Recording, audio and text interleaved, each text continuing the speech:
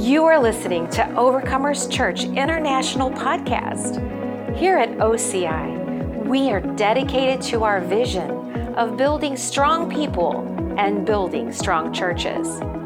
From wherever you are listening, we hope that this message leaves you equipped and encouraged.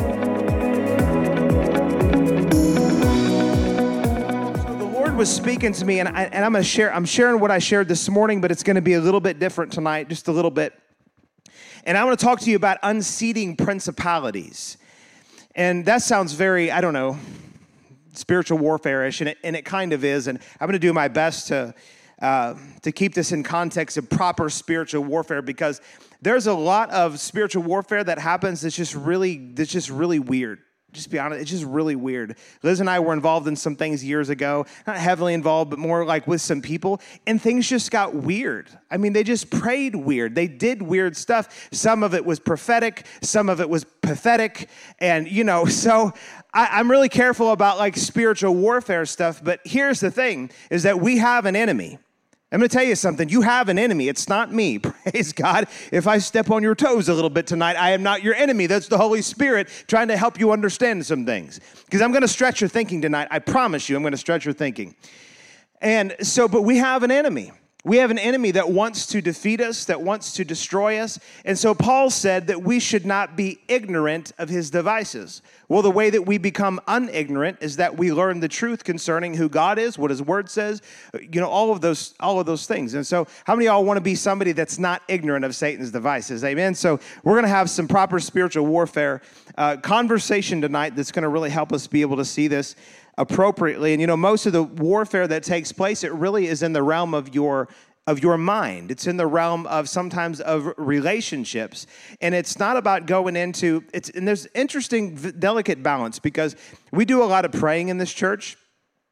But I don't believe in doing praying of people coming together and like constantly just casting down, all of the principalities and stuff like that, because it doesn't work.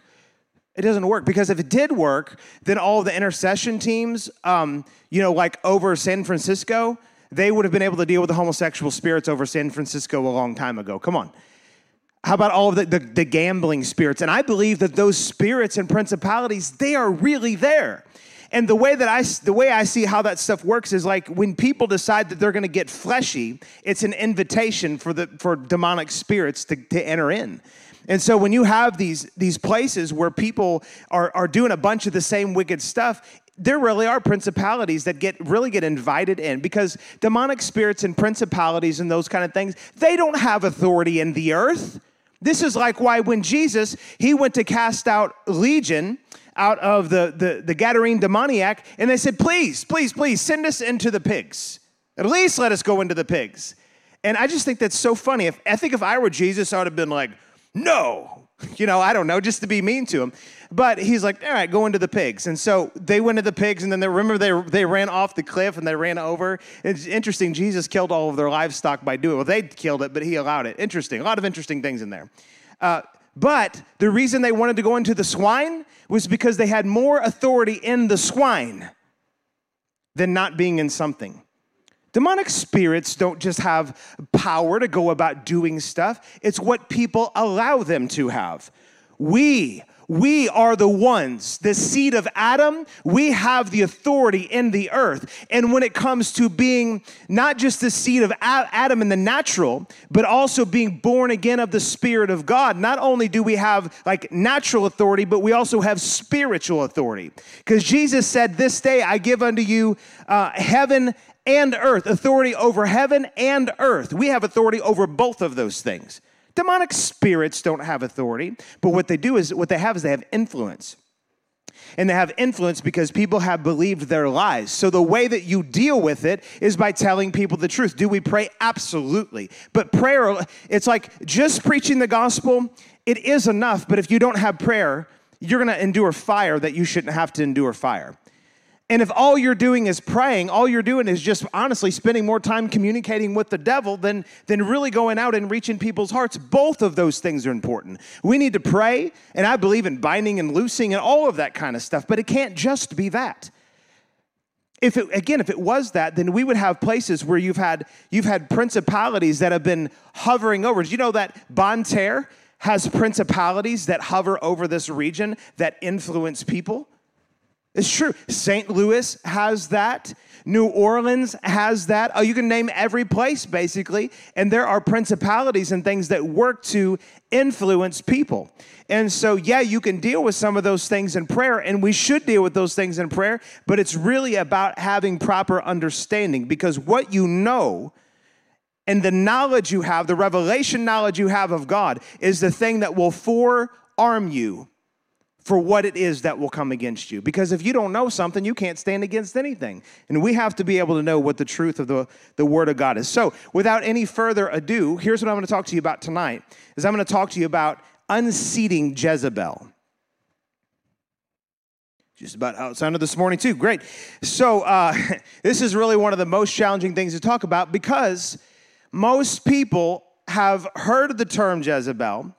They have said the term Jezebel, but I would say that probably 90 to 95% of the church knows almost nothing about the spirit of Jezebel. And I'm not saying that you're part of that. Maybe you know 10 times more than I do about it. I don't know. But I'm just saying that most people really don't know much about it. And what they have heard about it has been used for manipulation. It's been used for abuse. And it's caused people to want to shy off having understanding about the spirit of Jezebel. And I can tell you this, and Liz is my witness, that we went through a season, and you as my witness, and you as my witness, we went through quite a few seasons, but one season in particular that was really long, where until I figured out what was trying to usurp my authority, was I able to really be the pastor, be the leader that God had called me to be. And so I had to come into some understanding about some things. As a matter of fact, when we were over this way, I'll say 14 years ago-ish, and we were an associate pastors at a church close here. We were dealing with a situation, actually a few situations, and I'm looking like, you were there, you weren't part of the situation, neither one of you, but anyways, if you were, you wouldn't be here, I guarantee you that, but... And so I dealing with this situation, a couple situations. So I called a friend of mine in ministry, and I explained to him and told him what was going on. He said, "Man, you're dealing with a Jezebel spirit." And I was like, "Well, I don't know. I didn't get it. All I'd heard is negative stuff about Jezebel, because some of the camp of people that I came from, like, their mentality was like, Jezebel's not a real thing. I went to this ministers conference one time, and the guy up leading a song, he was not a pastor, I can tell you that. He was not a pastor. He was a musician who wasn't leading anybody. And well, this is true. He was smoking dope and doing weird stuff, come to find out. But anyways, he had this song where in the middle of the song, he was a folk singer, and he would do story songs. And one story, and he had used the scriptures, and one of them he was like, "And Jezebel is dead."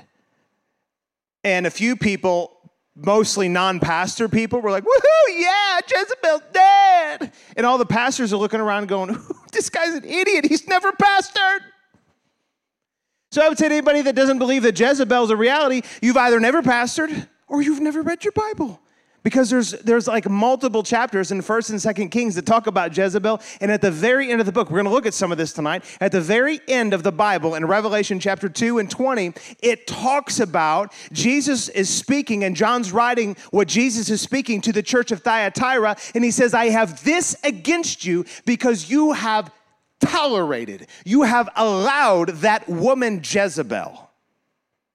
And so there is a place in the church for dealing with the spirit of Jezebel. Well, during that time when I was dealing with that and I was looking for wisdom, I called somebody else who I thought might know more, and I told them the same scenario. He said, "Man, you're dealing with the Jezebel spirit." I had two people tell me the same thing. I'm like, "What do I do?" He said, "Let me send you a book." 2 or 3 days later, I had this book in my hands. I've read many books. I've listened to tons of teaching, and I've been studying Jezebel periodically over the years. This is a book by Steve Sampson. And it's called Confronting Jezebel, Discerning and Defeating the Spirit of Control. And so I've read this. I think I've read this a couple times. I reference it often. I keep copies of this book in my office when I'm counseling people that I will give to them, because oftentimes people will tell me what their husband's doing, what their wife's doing, what their mom's doing, what their kid's doing. And I'm like, listen, you're dealing with a spirit of control. There's Jezebelic activity that's going on, and you need to know how to deal with that. I will literally give them one of these books. It's been a really great source. That book and the understanding, the wisdom that came from that book that I just held up, but now I knocked over the anointing oil with the book. And now I knocked the marker off onto the floor. And so anyways, this book saved that church, and probably saved me in ministry at that time. And then so fast forward when we got to Perryville, I thought I had dealt with the worst of stuff. No. We came into a situation there where it was like claws, horns, pitchforks, all kinds of nasty stuff. Not literal, but just like really spiritually, really, really bad stuff. And that's how I end up getting fired. I have a little bit more liberty tonight, because I was looking at the crowd this morning, and I'm like, it was interesting.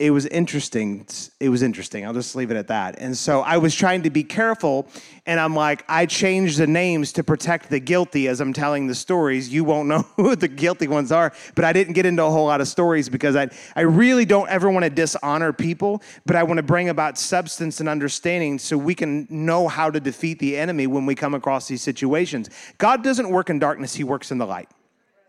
And whenever we're in darkness in something and our understanding, then it's really I don't want to say it's an open door, but it's less advantage to us if we don't know what's going on. Let me put it that way. And so we should never be like ignorance is bliss.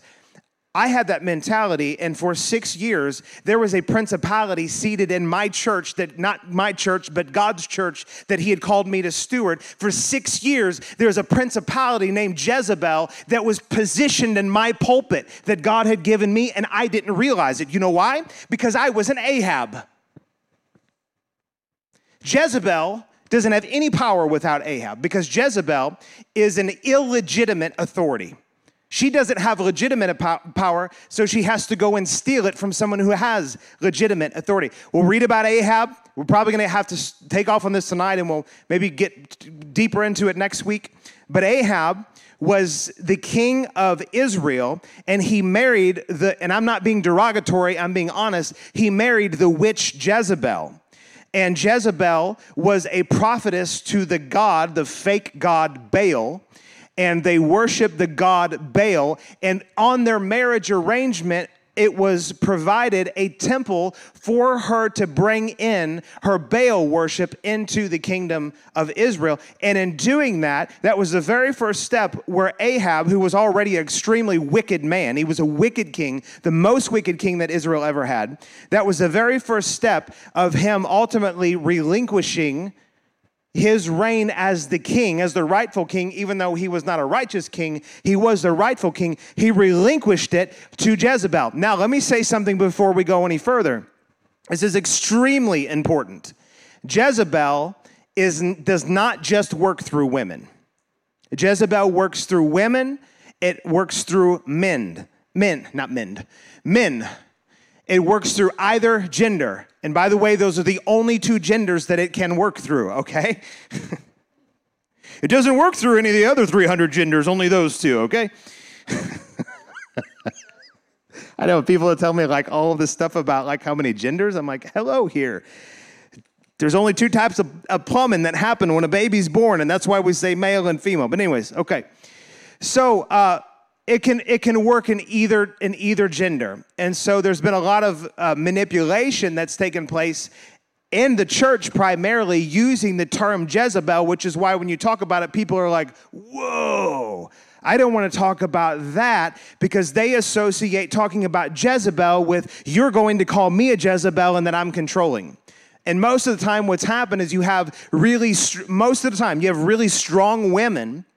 And because most pastors don't know how to lead strong people, and they don't know how to lead strong women, instead of saying, let me see the gift of God in you, and let me be able to take what God has placed in you, prophesy over you, speak into it, and pull out what God has placed in you so that you can be the blessing to people that God has called you to be. They're just like, whoa, I don't know what to do with you. You must be a Jezebel. Like that stuff's been going on in church for years. And, the Lord, it's interesting because he put a lot of really, really strong women around me. I've dealt with strong women for a lot of years. Now, Liz is not personality-wise, I don't mean in the Lord, but just personality-wise, Liz is not a very, she doesn't have that, she won't argue with me. Yeah, okay, sorry. Anyways, but my sister, she works very close with us in ministry, of course, and she's a very strong personality. And so I've dealt with that kind of person, I'm sorry, I'm trying to find a better way to say it. I've had to deal with that for years. But, I've had to learn how to shepherd people, and not just women, but men also that have really strong personalities. Just because you have a strong personality doesn't mean you're a Jezebel. Amen. I've met, as a matter of fact, I would say more of people that, and I want to say this too. I don't think it's really fair to call somebody a Jezebel. I think it's fair to say that people, they take on Jezebelic characteristics is probably, to me, the best way that you could say it. And so they are operating in a spirit of Jezebel. And I would say, honestly, probably I've dealt with a Jezebelic spirit probably more in like timid people and drawn back people than I have really aggressive ones. And so, people that are in leadership, they just have to learn how to lead all kinds of people and not just call them something because they don't know what to do with them. This is what happens a lot of times with, honestly, I think a lot of times it's the pot calling the kettle black. You'll have pastors that will have strong prophetic voices in their churches, and they won't know what to do with them, and so they'll end up calling them Jezebel because they don't know what to do with the prophetic people that they have. And ministers have to learn how to pastor prophetic people. And so I'll move off of that for the moment. I'm going to get into more of really what a Jezebel spirit is. I'm going to read some things because there's some things very pointed I want to say here that I think is really important. And so I kind of said this, but let me read this. This topic has been misunderstood and therefore abused by weak men in order to control, subdue, and suppress women. That's not always been conscious on a lot of leaders' parts, but there is a lot of truth in the fact that that's how people have often viewed women in ministry. And listen, I am for women doing ministry and ministering and preaching and prophesying, and I don't have time to get it. And every time I say that, someone's like, well, look here at what it says in the Word. Listen, I believe the whole Word. I just don't think that people really understand what the Bible's talking about when it's saying women keep silent in the church. It's talking about Paul was writing to them, and it was actually saying wives. Some translations say women. It was saying wives because there were issues that were taking place in the church. He was telling the husbands, you need to get your home in order. And that's all I'm going to say about it for the moment. But I believe in women doing ministry and praying over people and doing those kind of things. And we need to believe that because I believe that Jesus believes that. As a matter of fact, if you want to go and look at somebody who was pro-women in ministry, go look at the life of Jesus. You know who he surrounded himself with largely when he was here on the earth? He surrounded himself with women in ministry.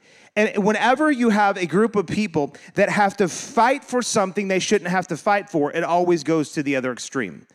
You notice this. We've seen BLM in particular. They tore up the streets and stuff. And what happened is that there were definitely injustices towards black people in our country.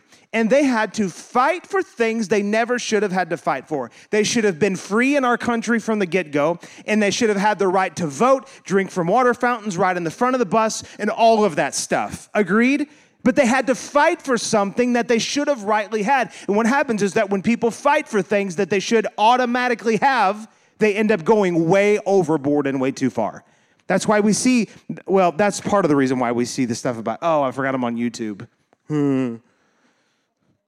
We've already got 2 strikes, right? Or 1 strike. We had 1 warning and 1 strike. Joseph got the warning. I got the strike. Anyways, so when you see some of these organizations that, that cater to this stuff, it's very politically pushed and whatever, all of that kind of stuff. But there's something in the heart of people that they felt like they had to fight for something, and many of them did, had to fight for something they never should have had to fight for. And then you have the same thing with women. Why should women have ever been denied the right to vote in our country? I mean, it's just stupid. I mean, they're not only human beings, they're also citizens of the United States. Why shouldn't they have the right to vote?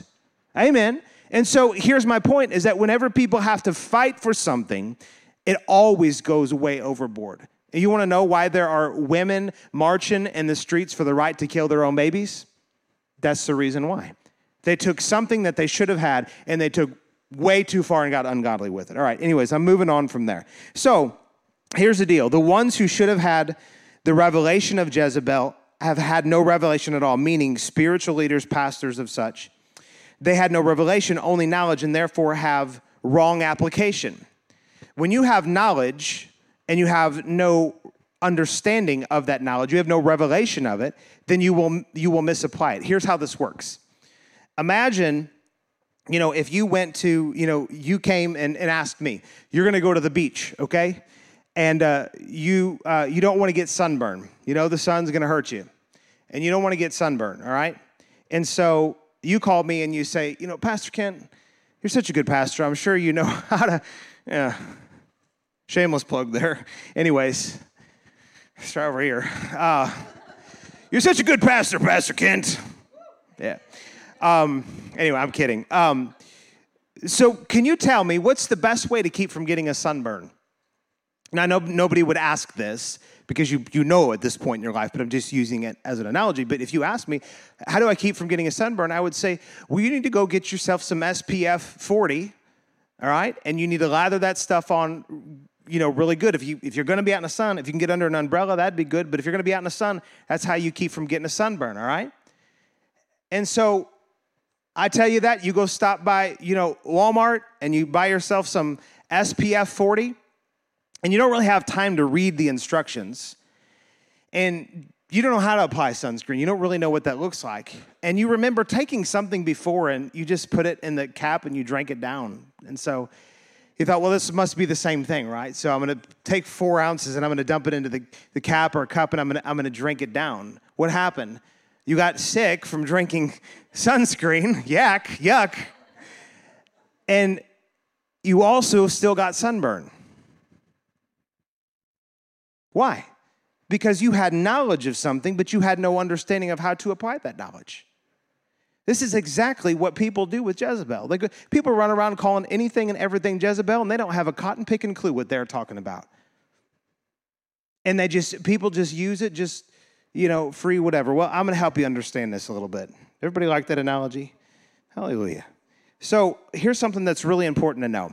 People are not born Jezebels, all right? They become Jezebelic in their actions. And the way this happened is, and I believe this is the problem in the church, is that it's through forced submission, which is actually an oxymoron, and I'm going to explain this. Submission and being forced don't go together because true submission is a choice. So this nature, in turn, gets reproduced in others. And what Jezebel ultimately wants, here's what Jezebel's goal is, okay? Jezebel's goal is to control everything in your life or wherever. It's to control. She's power hungry, and she wants to control to the point of getting you to quit, getting you to step back from your post so that she can work her magic, so that she can wield her witchcraft. That's exactly what she did with King Ahab. And then she did that with Elijah. We're going to get into some of those things.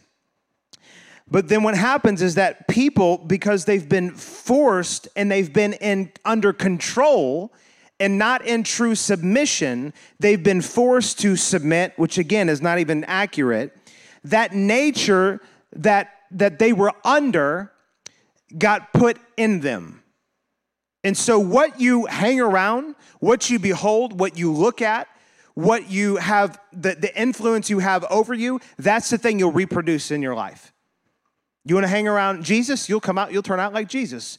You want to become a drunkard? Go to the bar and you'll become a drunkard. If you want to hang around whatever that looks like, that's what you're going to end up having in your life. So when you have church people that have been under controlling leadership for decades, and it's a whole culture that's in the church, and the idea of true submission has been totally lost, you have people rising up, acting Jezebelic more than they ever have, because the nature of control over them produced a nature of control in them.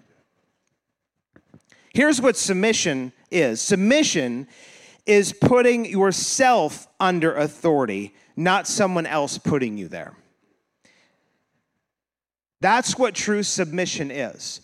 And here's the way I explain this to people often this way, that because I've had people, over the years, especially when it comes to men, and they think that their wife is not in line, and it's almost always the man's fault. Not always, but it's almost always the man's fault. If he would rise up and lead his home, statistics show if men will just rise up and lead their home, things smooth out in their house because they're anointed to lead. They just got to lead without pride because they have waffle brains and they don't see everything. Men are numbskulls sometimes. That's why God gave us these wives that have incredible intuition. They can see things we can't see. Amen. And so, hallelujah. And so, I've had people sometimes they'll come and they'll say, I don't feel, and I had this one instance one time, and this guy, he's like, Pastor Kent, my wife is just totally out of control. And I knew the situation. This lady was anything but out of control. He was out of control. And he's like, my wife's out of control. And he's like, don't I have a biblical right to just make her submit? And I was like, well, let me ask you something. I said, where'd you get that from? And he couldn't give me chapter and verse, which the idea of that primarily comes from Ephesians chapter 5, where he's talking about Christ and the church, and he's talking about marriage. And so I went and I read that to him, and I read the part that says, now, wives, submit yourself unto your husbands. See, guys always like that. They're like, yeah, see there, woman. They say it just like that too, see there, woman. And so men tend to like that one a lot, but they don't read the next part where it says, husbands, love your wives just as Christ loved the church and gave himself for her. You want to find a submissive wife, you first need to have a submissive husband to the Lord and to her in love, and you'll almost always find a woman that will just do anything because she feels so loved, she feels so protected, she feels so cared for, and that when a husband loves God and then just loves his wife and will lay himself down for her, there's almost nothing that she won't do. Not because she's told to, but because she wants to. She longs to. And so Jesus, here's the point, is that Jesus, let me ask you a question. Is it right for us to be surrendered and submitted to the Lord? Let me just see, is that a right thing? So let me see a show of hands in here. Which one of you did Jesus come to in the middle of the night and say, submit to me? Did Jesus say that? If Jesus told you that, you encountered a demon, and we need to help you because Jesus didn't tell anybody that. What Jesus did was he laid his life down for us, and he gave unconditional, no strings attached love.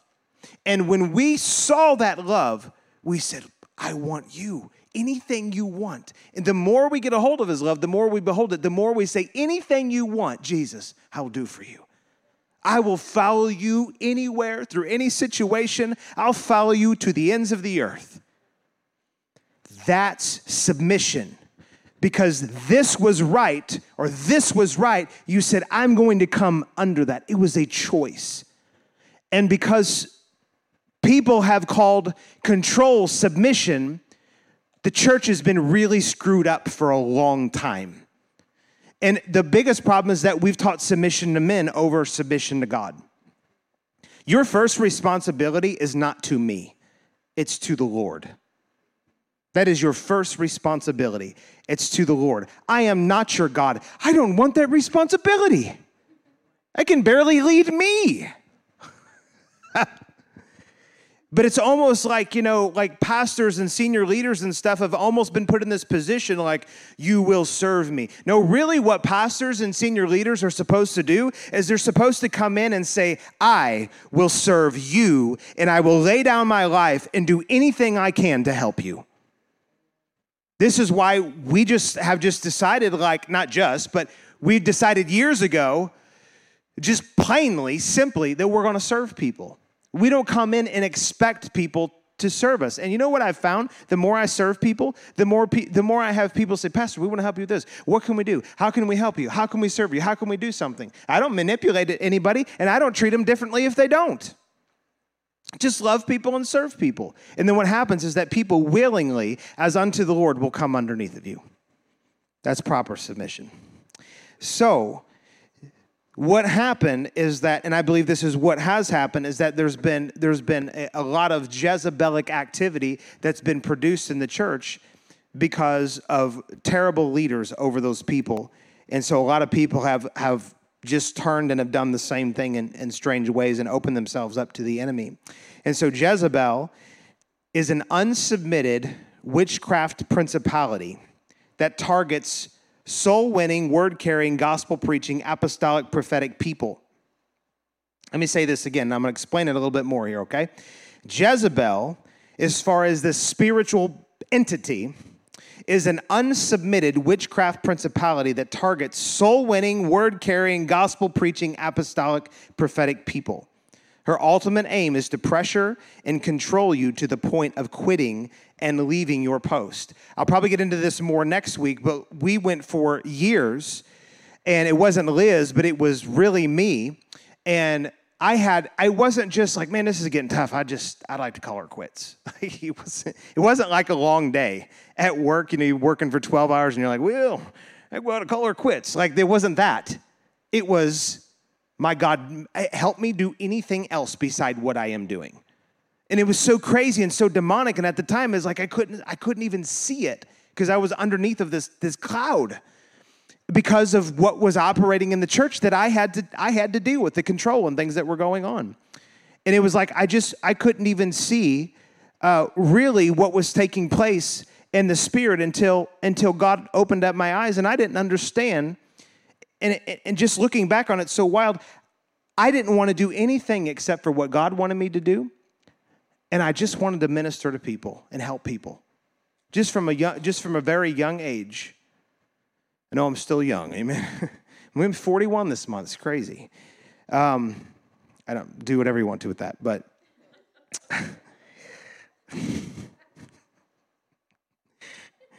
and so I had all of this desire and vision and stuff, and then I step into it, and it wasn't before long that all I wanted to do was quit it. It was a demonic, supernatural assignment to make me want to quit. I'll get into more of that probably next week.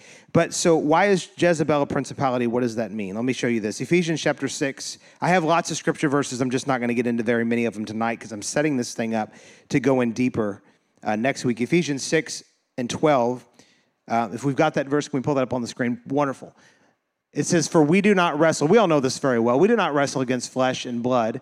It's really, really important that we understand that when you're fighting Jezebel, any demonic spirit, entity, principality, anything, you have to remember people are not the problem. Here's my philosophy with dealing, especially with Jezebel, but really any demonic spirit, is that you love the people, but you're ruthless with your enemy. Ruthless with your enemy. I've sat in meetings before, and I have this with people that I had to deal with that I knew that were operating this way. And the way that I posture my heart, and I've learned over the years, is I'll go in and I'll pray with them. I'll love on them. I will hug them, even though I know if they had the opportunity and wouldn't get caught, they would shove a knife right in my back. I would do all. Dude, this is for real, actually, for real. I had dreams where people were sticking knives in my back, and it was the Lord showed me what was going on. I had got after they tried to fire me, and the Lord turned it all around. One of those people was questioned by one of our people. They just saw him, how you doing, whatever, and they said, if I ever met Kent in a dark alley, I'd kill him. Well, that's lovely. All I tried to do was get your wife healed up because she was running and ruining everybody's life in the church. And so anyways, that was wonderful. And so I go into those meetings and I'm like, man, I just love you and I'm here to help you. I want to see you get healed, didn't we? You were with me through that whole thing. And what was our conversation? There's problems here and you need to get healed up. Yeah, right? But at the same time, I was set just like this and on the inside. You're not going to move me, you nasty thing. Not the woman, but it's the spirit that she was carrying. And if you don't do that, it will move you, it will push you, it will not quit. And I'm telling you, it is the nastiest fight. It's like wrestling a crocodile. And I've never even done that. I'm just imagining that. That would be really, that would be something, wouldn't it? I mean, it's just like until finally, you duct tape its mouth shut or whatever, and it's done. And so you just have to have this mentality that you stay in love, but then you also realize what you're dealing with. But look here, it says, for we do not wrestle against flesh and blood, against people, but against principalities. Now, let me say this in context. I've taught this many times. The book of Ephesians is the best book in the whole Bible, I think. The first 3 chapters are talking about who you are and who Christ is in you. Then in chapter 4, verse 1, he says, I beseech you to walk worthy of the calling with which you were called, with all lowliness and gentleness, bearing with one another, endeavoring to keep the unity of the Spirit in the bond of peace. And then from that's like verse 2, probably somewhere around there of chapter 4, all the way to chapter 6 and through verse 9, he talks about relationships. Husbands, wives, parents, children, bosses, employees, and a bunch of mix of church relationships in there. And then in verse 10, he says, be strong in the Lord and the power of his might. And actually, can we go back to verse 10? Can you pull up verse 10? If you go back a couple of verses. It says, finally, my brethren, be strong in the Lord and the power of his might. So he talks about all of these natural relationships, all right? And then he jumps right into spiritual warfare. Verse 11, put on the whole armor of God that you may be able to stand against the wiles of the devil. Verse 12, here we are. For we do not wrestle against flesh and blood. He's telling them, look, you got to win in all of these relationships, but understand the reason you're having challenges in the relationships is that there are demonic entities that are working behind the scenes to destroy relationships. Here's what you need to know about Jezebel. Jezebel is a controlling principality, but it's a principality that primarily works within relationships. It's very, very important. If you want to know, and you're going to see, especially next week, I'm going to get into more, and you're going to see like, oh my gosh, I know what happened here, and I know what happened here, and I know what happened here, and I know what happened here, because you've been experiencing this for a long time. You just didn't know what you were dealing with, and so I'm going to help you see it. But he says, but against principalities, against powers, against the rulers of the darkness of this age, against the spiritual hosts of wickedness in the heavenly places. And so he gives all kinds of things that are going on there. But do you know that in the kingdom of God, there's a rank and file? I'll say in that, we'll just say in the church, Jesus is the head of the church, right? And then after that, and I'll say just right there with him, of course, is the Holy Spirit, the other third part of the Godhead. But then you've got all of the church governmental system that's there. That's right, that's proper, that's biblical, that's God's order, which, by the way, is why fivefold ministry has been fought so hard against, because God has a rank and file to deal with the enemy's rank and file. True story. And yeah, I'm not going to go there. I don't have time to go there. But this is a rank and file is what this is. It's talking about principalities and powers and rulers and darkness and all of these different things. And here's the thing is the enemy never creates anything. He steals, copies poorly, perverts it, and then he operates that way. So what he did is he saw the fact that God had a rank and file. He got kicked out of God's rank and file. Hallelujah. Thank God for Michael. I'm looking forward to meet Michael one day. That angel's a beast. And so he was the one that kicked Lucifer out of heaven, all right? But anyways, so Satan comes over, used to be Lucifer, comes over, and he creates his own kingdom.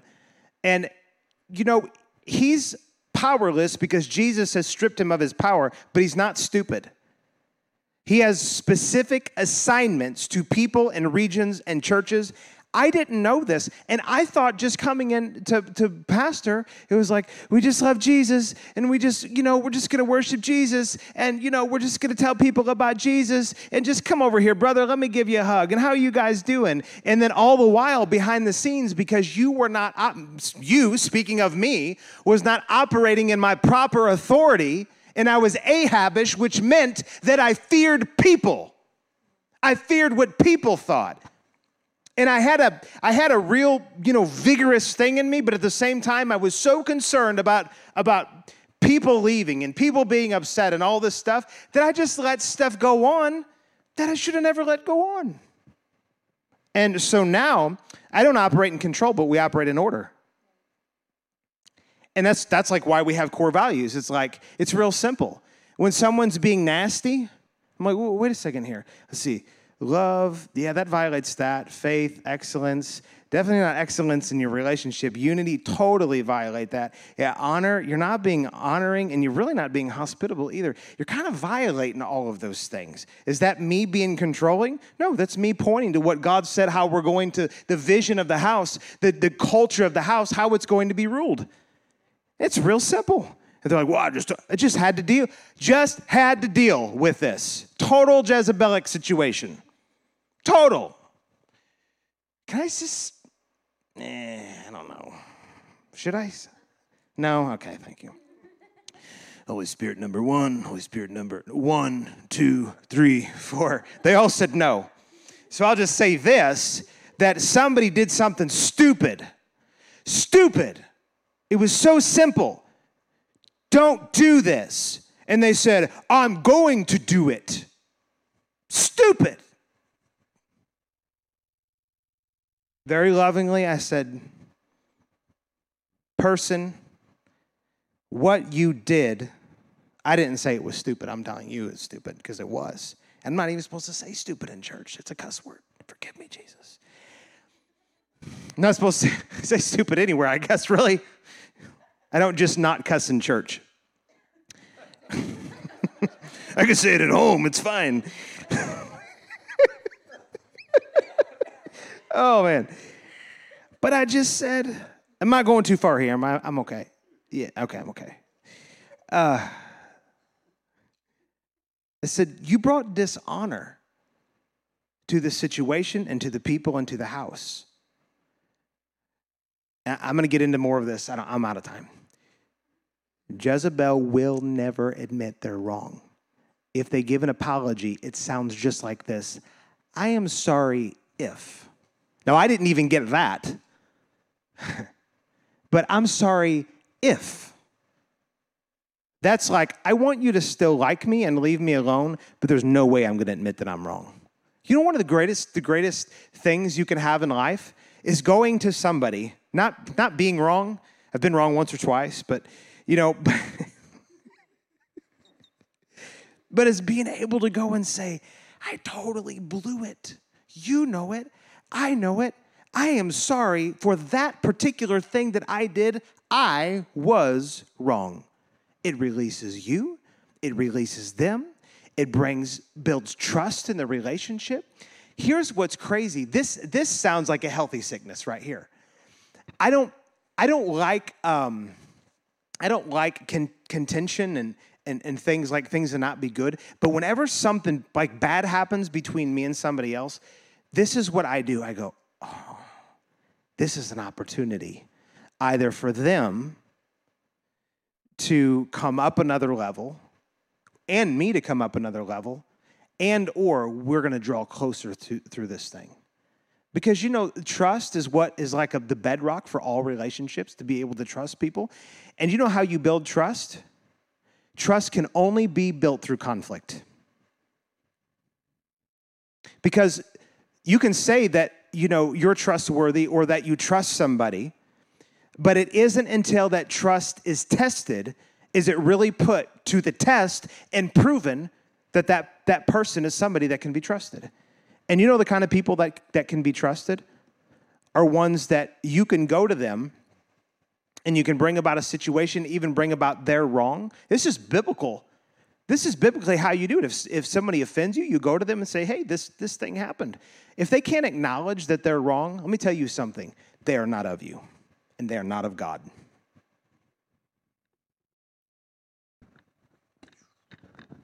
Mic drop. Have we not been forgiven because we needed forgiveness, because we were wrong? You want to know how to carry the name of the Lord in vain? It's not, oh my God. I'm not in favor of doing that, but I'm just saying that's not carrying the Lord's name in vain. That's not using the Lord's name in vain. It's when you come into a situation and you claim to be a Christian, a believer, a disciple, a follower of Christ, been forgiven and washed in the blood. but then you cannot acknowledge that you are wrong and or you cannot extend forgiveness to somebody else. People that don't got that, they are not for you. They are not for the church of the Lord Jesus. They are only out for themselves. Now, maybe, I'm not saying throw them out, all right? Don't misunderstand me. Maybe they just need to grow up a little bit. We all needed to grow up a little bit. Some of us still need to grow up a little bit, amen? I'm wearing youth pastor shoes tonight. I still need to grow up. I said earlier, I was like, I'm going to apply for a job as a youth pastor. It was like we were shopping, and I was like, man, I got some new digs. Do I have the right shoes? She's like, no, you need white shoes. Like, white shoes? Okay. You said white shoes. I might pay for that later. Okay. I think the anointing has lifted. Let me give you this one last thing. I'm going to answer this. I want to ask this question. I want to answer it, okay? Because this is really important. I'm going to leave us here, and then we'll pick up next week. Ask the question, who is Jezebel? Naturally speaking, who is Jezebel? I've started to get into what the spirit that's behind her. And by the way, some people would say, well, you know, like that song, Jezebel's dead. It's no longer a factor. Yet the woman, Jezebel from 1 Kings and 2 Kings, she is dead. The wife of Ahab, she's dead. But the spirit that was working through her is very much working through people nowadays, the principality. I forgot to say this. Here's what a principality is. A principality is, and I've used this analogy in other ways, and so this will help you. A principality is this. Hang with me for a couple more minutes. Then I'm going to read this, and then we'll be done. A principality is this. When you were in school, you had a principal, P-A-L. People get P-L-E and P-A-L mixed up. I wish we could have used different words. It would have been less confusing. Someone told it to me this way. Your principal, it's she or he is your pal. And I was like, yeah, none that I ever had, but yeah. So P-A-L, right? So they're the ones like in charge of running the school. And what they do is they give rules. No chewing gum in class, no fighting with the teacher, don't throw things, whatever the rules are, right? And so those rules get handed down from the principal, P-A-L, and they get turned to principals, P-L-E. And then what happens is that school takes on the nature of that principal. Because there's a culture that gets set based on the values that P-A-L, the one in charge, sets for everybody to walk according to. This is exactly what it's talking about when there are principalities. And Jezebel is a principality because what she does, what the demonic entity does, is it causes people, and I think also other demonic spirits, to take on its nature and then walk and carry that nature. This is why I don't think you can actually cast out a spirit of Jezebel from somebody. I don't actually think you can do that because what you have, I've never heard of it being done. I'm not saying it can't be done, but I've never heard of it being done. And the reason why is that a principal teaches principles. And so a demonic principal teaches its perversion to people and other demonic spirits to carry out that assignment, to cause people to take on the culture of that thing. And this is why people end up being called a Jezebel, because their entire life is characterized by control, by intimidation, by manipulation, by seduction, by all kinds of things. And it's because they've taken on the characteristics of the thing that has taught them and trained them.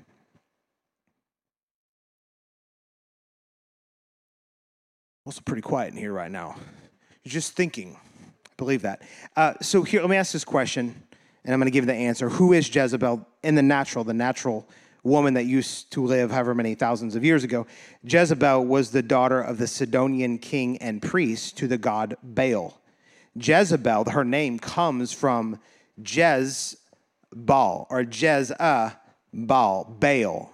And Baal means married, and Jez or Jezi means not. So her name means not married. She's not somebody that's truly in covenant. She was mentored in her father's ways in order to come against the one true God. There are lots of things that get done in people's homes, people's hearts, in churches that are nothing but an assignment from the enemy to do something different than what God wants to have happen. Often it's just what's the term we use? Counterfeit. And so she married Ahab, king of Israel, and their marriage agreement was an establishment of the temple of Baal, or the temple for Baal. Ahab allowed his witch wife, not which one, the witch, to practice her sorcery in place of worship to the true God. Listen to this. Baal, like I said, could mean master. It also could mean husband. And so Israel divorced Yahweh and married Baal. And so now we have this warning that comes into the church in Revelation chapter 2 and verse 20 to the church of Thyatira, and says, I have this against you, that you have tolerated that woman Jezebel.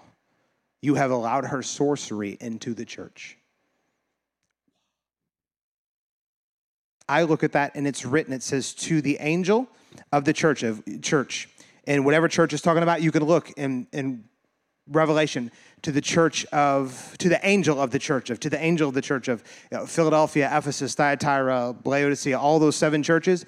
The angel is the Greek word angelos, which does not mean angel, because angels are not in charge of churches. 5-fold ministers are.